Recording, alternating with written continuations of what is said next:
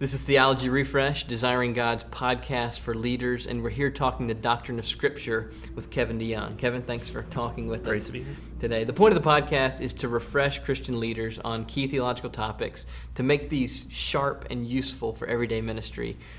Kevin, when we talk about the Doctrine of Scripture, where does your mind go on that topic? I just finished in the spring into the summer I forget it was 8 or 10 week series Sunday morning on the Doctrine of Scripture, just going to different texts.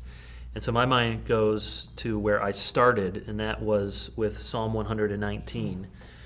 And I started there very intentionally because I wanted, and what I think of first is, what's the application? Okay, if we get our doctrine right, what does it look like? So if we're believing rightly about the Scripture and we're feeling about the Scripture like we should feel, what does that produce? What does that bubble up in us? And you see that most gloriously in Psalm 119, longest chapter in the Bible. It's all about the Word of God, over and over again, statutes, precepts.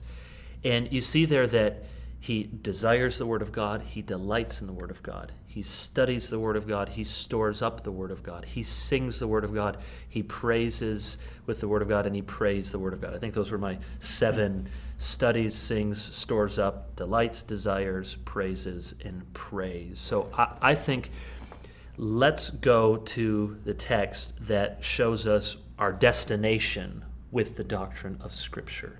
And so I start with Psalm 119 because I want the doctrine down here that gets my heart to want those things that the psalmist wants and does in Psalm 119. In that series, or as you think about Doctrine of Scripture, are there key concepts where your mind's going to go that are helpful?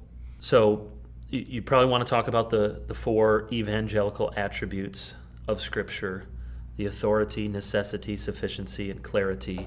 You can remember it. I did it out of order there, but remember it was SCAN. I guess sufficiency, clarity, authority, necessity. So I had a sermon on each of those. Those are just helpful handles when you begin to talk about it. The sufficiency of Scripture, that it gives us all we need for life and godliness. That, and tied in, I see this in Hebrews 1 in particular, tied in with the finality of Christ's redemptive work is the finality of Christ's revelatory work. So Scripture, Christ is sufficient to forgive our sins, and he's sufficient as a revealing Savior as well. So the sufficiency of Scripture, the clarity, which is maybe most under attack in a postmodern context, that Scripture can be understood, that the main parts of the gospel are clear enough that even a simple person can read it, be saved, know how to obey God. The authority of Scripture, the right God has over our lives to tell us what is and what we ought to do and ought to be. And then the necessity of Scripture, that without these spectacles, Calvin calls them, we can't see God correctly, we can't see ourselves correctly, we can't see the world correctly. That's where I would start if I had, 5 minutes with someone or in an episode like this, to just give people kind of a handle on what are we talking about the doctrine of Scripture, would be those 4 attributes. Perhaps a danger in talking about the doctrine of Scripture would be that we could handle it in a way where we weren't amazed. Yes. That God has spoken, that we are people of a book, and the implications of that Christians are people of a book, are so significant. Any of those that you want to draw out, implications that we're people of a book? There's so many. So that God is a God, he hasn't left himself in a cloud of unknowing. I mean, he could have. Even think a command. We think, well, command's bad news. Think of how bad the news would be if God had a way for us to live and he didn't tell us. And he told us in a way that couldn't be understood. But he's spoken to us. So we have a God. It really, the doctrine of Scripture has to be connected to our doctrine of Christ and our doctrine of God. It has everything to do with a triune God who wants to be known, knows how to be known, and communicates in a way that is just as perfect and authoritative as he is. So all of that we're people of the book. It says something about God who condescends to speak to us. It says something about us as people, how important our words are, what a gift human language is, how much our words can inspire, edify, build up, or tear down, and how carefully we must handle the Scriptures if these indeed are the very words of God. That in John 10, Jesus says the Scripture cannot be broken, and he goes to one word in the text from the Psalms to make his point. If the inspiration is down to the very words, then how careful we ought to be in handling these words and trying to understand. And you're absolutely right. We lose quickly our amazement that we have a God who speaks to us in a way that we can understand.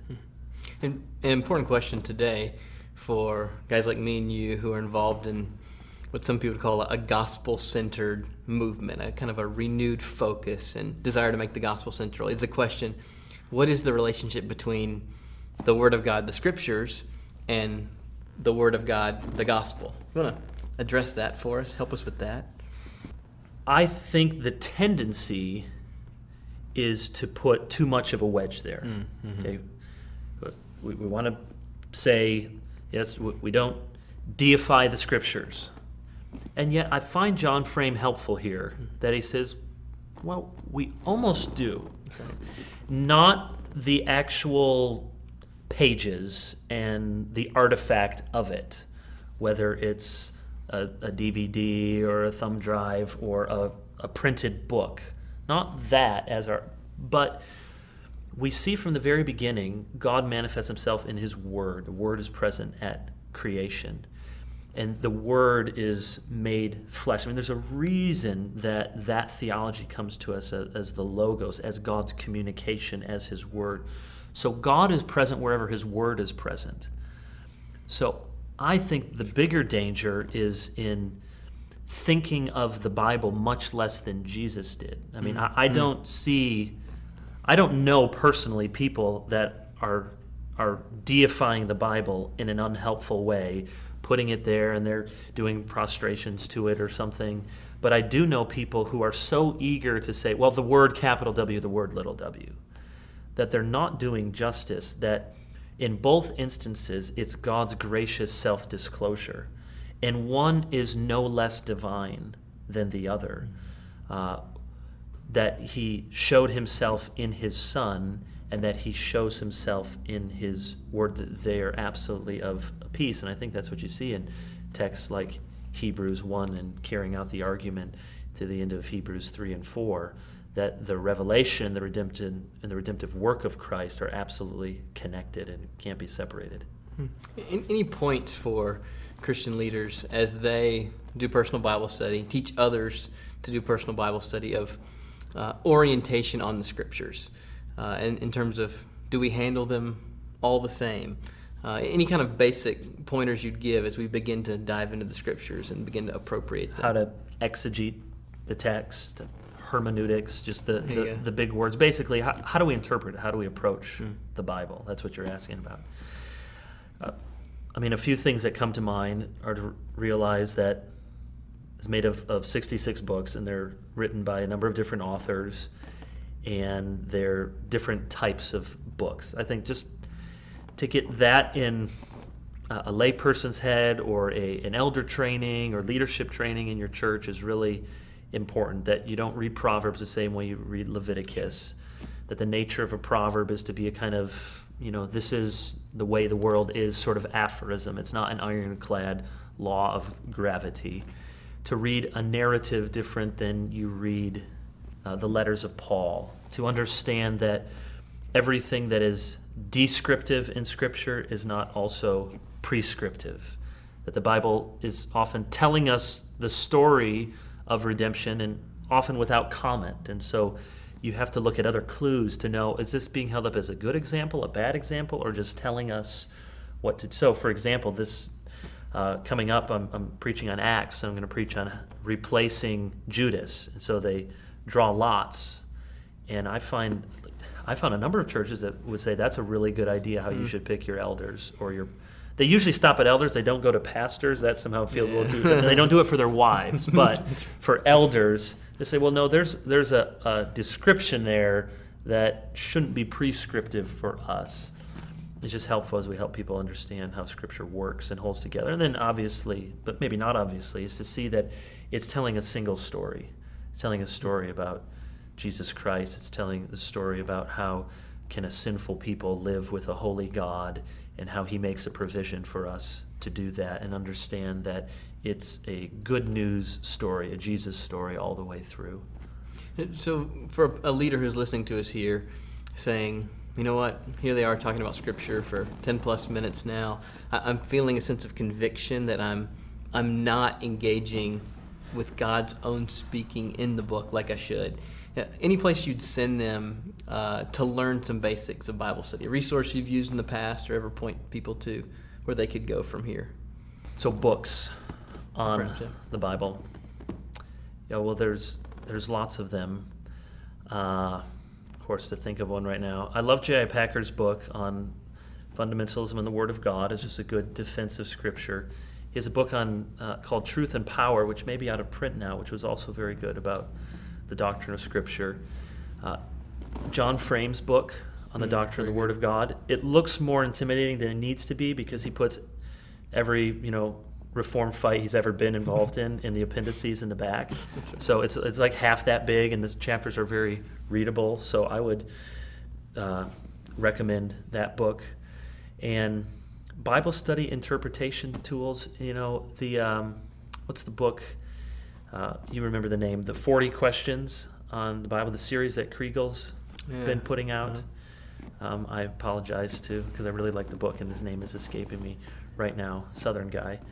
But on 40 questions to ask the Bible. Okay. That's what we use in our leadership training course. No, somebody else. Okay. He did a mission book. I'll think of it right after we're done here. Plummer, Robert Plummer. Oh, that's who it is. Yeah, very good book. That would be, if you just got one book, because we just have for our training class, that's the book we have them read because it goes through all the stuff about genre, has a good section on canon. It's really, and it's laid out in a real user-friendly way. I found this on different series. Carson Moo, Longman Dillard is some helpful getting background information on. And then Andy Naselli did an abbreviated version of the Carson Moo one. Yeah, that's very good for background introductory material. Craig Blomberg on historical reliability stuff of the Gospels, if you're going that angle, can be helpful. And as we close here, any challenge you'd give to Christian leaders in relation to this topic of doctrine of Scripture, the application of it, or however you'd want to charge leaders listening to us? Well, I'll think of those who are primarily teachers in preaching. I have a burden and want to be careful about it in my own life, but I think for all the attention we give to expositional, careful, biblical preaching, I still don't think many of us do it very well.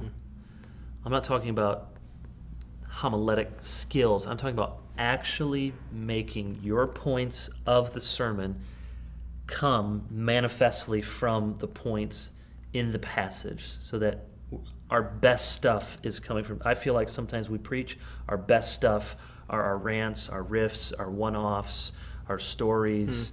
I could be guilty of that too. Our best stuff is coming from the connections we're seeing in Scripture. So I still think we need to hear that exhortation, especially as pastors and preachers, to labor, to study, to show ourselves to be those who are handling the Word of God rightly and deeply and profoundly and giving it to our people Sunday after Sunday. Would you turn that exhortation into a prayer for our listeners? I would. Father in heaven, I pray for my own preaching ministry, which has its own deficiencies, I'm sure, and for every other man listening who is charged with the solemn task of preaching your word, that you would give us a desire to be in your word. We would study it on our own, for our own personal benefit and relationship with you, and week by week we would study it carefully from the original languages if we're able.